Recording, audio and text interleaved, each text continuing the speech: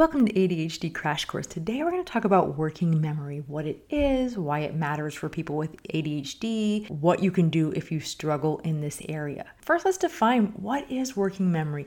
Working memory is like your shortest term memory. It is the information you're holding in your head in order to do something else. So an example of this would be following a recipe. If you're making food and you're trying to follow a recipe, and let's say there's 8 steps in this recipe, it's helpful if you can hold a couple of those steps in your mind at the same time so you can complete without having to go and reference for every single step, right? Even for something like a box mix, to be able to not have to pull the box out of the trash 10 times because you need to check a step that you forgot. It's the kind of memory we need just to operate. That's why I like cooking more than baking. Baking, you really have to remember and follow the instructions, and it's kind of torturous for me. Cooking, you can ad lib and substitute, and there's a little bit more forgiveness in cooking versus baking. But of course, that's not the only place that we use working memory. We use this all day long. Somebody introduces themselves at a party, and you being able to hold that person's name in your head long enough to introduce them to somebody else is working memory. You being able to remember their name 2 weeks later is not working memory. We're talking about really in the moment retention of information. It's like a temporary holding place. Being able to manipulate numbers in your head, even on kind of a basic level, leans on working memory. Can you hold this number in your head in order to multiply 2 numbers together or add 2 numbers together? Can you remember multiple step directions? When I was a kid, I would drive my mother nuts because she would send me to go get something with maybe 4 or 5 steps, and invariably I would not be able to find the thing. It might be like, oh, go get my checkbook. It's in my room. Go to the left, next to the bed, by the smaller dresser in the second drawer. You'll find my checkbook. I would go in the room and be like, enter the room and say, okay, go to the left. That's all I got. I did not hold the other steps. My mom had to get her own checkbook because I didn't hold all that information in my working memory in order to be able to complete a many-step task. Now, one thing I want to point out here is that decreased attention can look like a working memory problem and vice versa.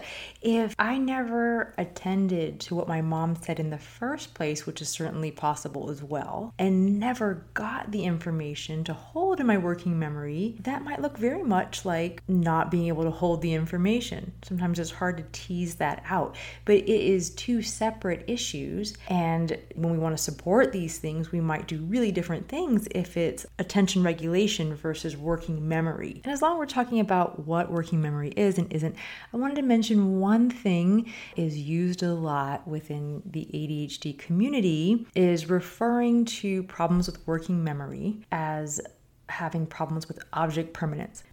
If you are listening to this podcast, you are super unlikely to be having problems with object permanence because this is a developmental milestone that babies reach between the ages of like 6 months and a year and a half or 2 years. Object permanence refers to you understanding, knowing, internalizing that just because something is out of sight doesn't mean it stops existing, right? If I am tearing around my house looking for my car keys and have no idea where I put them and can't remember that, it's not that they have ceased to exist. I know they exist. I just can't find them because I don't remember where I put them. A couple years ago, we ran out of mustard. Something we never run out of mustard. And we ran out of mustard.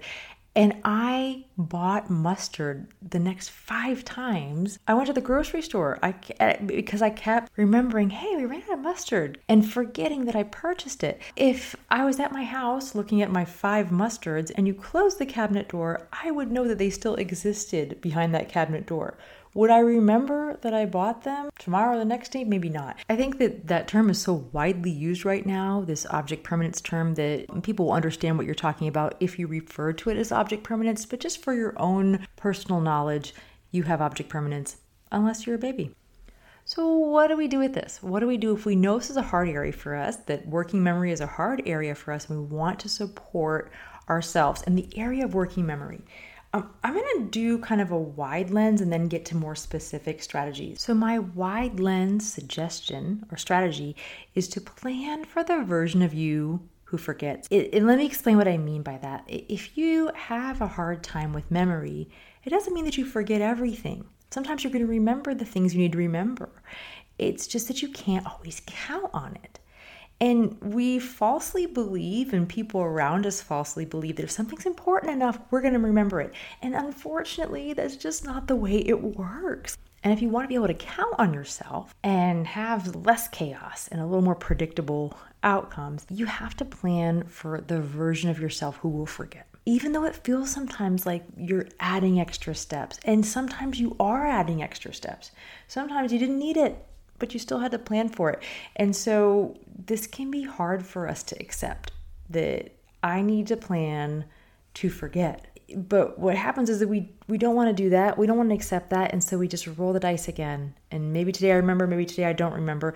But it creates a lot of frustrating situations for us. So one of the biggest parts of supporting working memory is kind of the acceptance that this is a struggle and not something that's super predictable. And therefore something that it really benefits us to have a plan for how to accommodate for this. So what does that plan look like?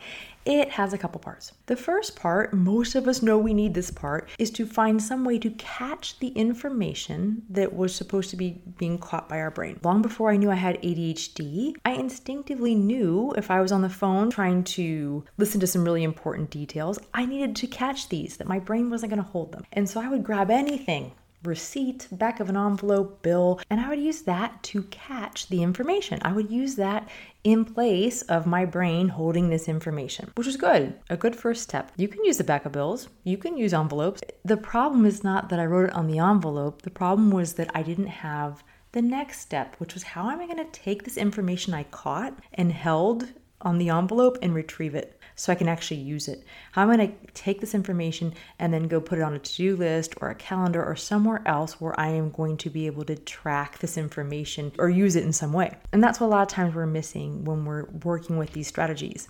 We know we need to catch the information, but we don't necessarily have a systematic way to go back and get it. Just like there's no one way that you need to catch the information, there's no one way you need to retrieve it. It depends on what your information is and what you need to do with it. If the information was your doctor's appointment that you knew you weren't going to remember and you jotted it down, but you never transferred that to your calendar, you might miss that appointment.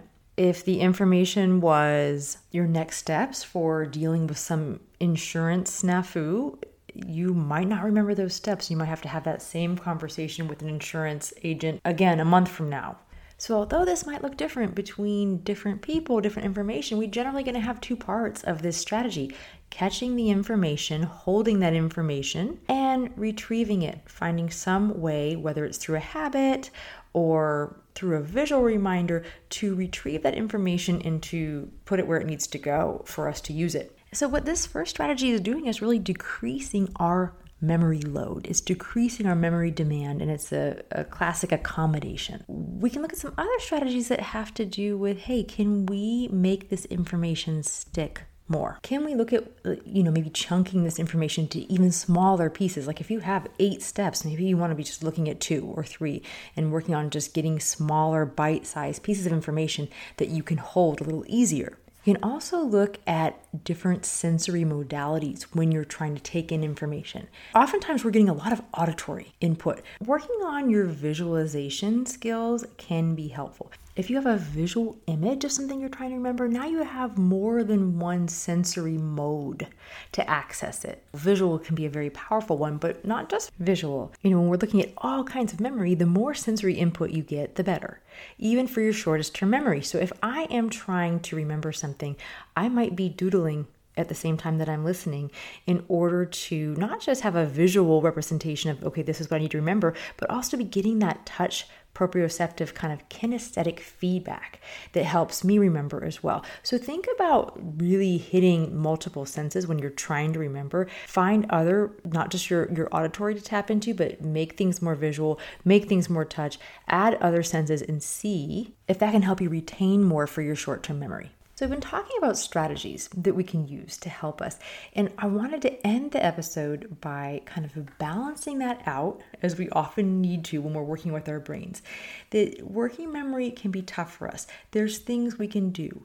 And then we also, in addition to doing those things, want to adjust our expectations. For me, that means getting my family on board with the fact that this is hard for me, and if there's something that really matters to them that they're asking me to do, that they're more of a part in making sure that information's held. Like that might mean texting the information to me, that might be following up with information, but we are working together. And also for me, that means that I'm going to be strategic about where I spend my energy when working on this. So I might develop a system around remembering my appointments, but I might be okay with the fact that I have a cup of coffee in the microwave almost any time you open my microwave. There's one forgotten in there because it was out of sight and out of mind. I microwaved it because I wanted a cup, and then I immediately forgot about it. I had a sitter that would come when my kids were young, and she said, it is the funniest thing. Whenever I open the microwave, there's a cup of coffee there. And I don't think you ever finish a cup, which I didn't, especially at that time. Right. But I'm okay with that. That is, a difference that I can have and live with. The consequences are not great. So like always, we are balancing this empowering approach of using strategies, learning our brains, working with them with compassion for this might look a little different, and that's okay too. So good luck. If you are somebody who struggles with working memory, you are definitely not alone. I am there with you. And if you have some good strategies that have worked for you, don't hesitate to reach out. Let me know. I can even add them to this episode if you send them to me and add more to this, because I think this is an important topic for all of us. So thanks for joining me this week, and I will see you next time.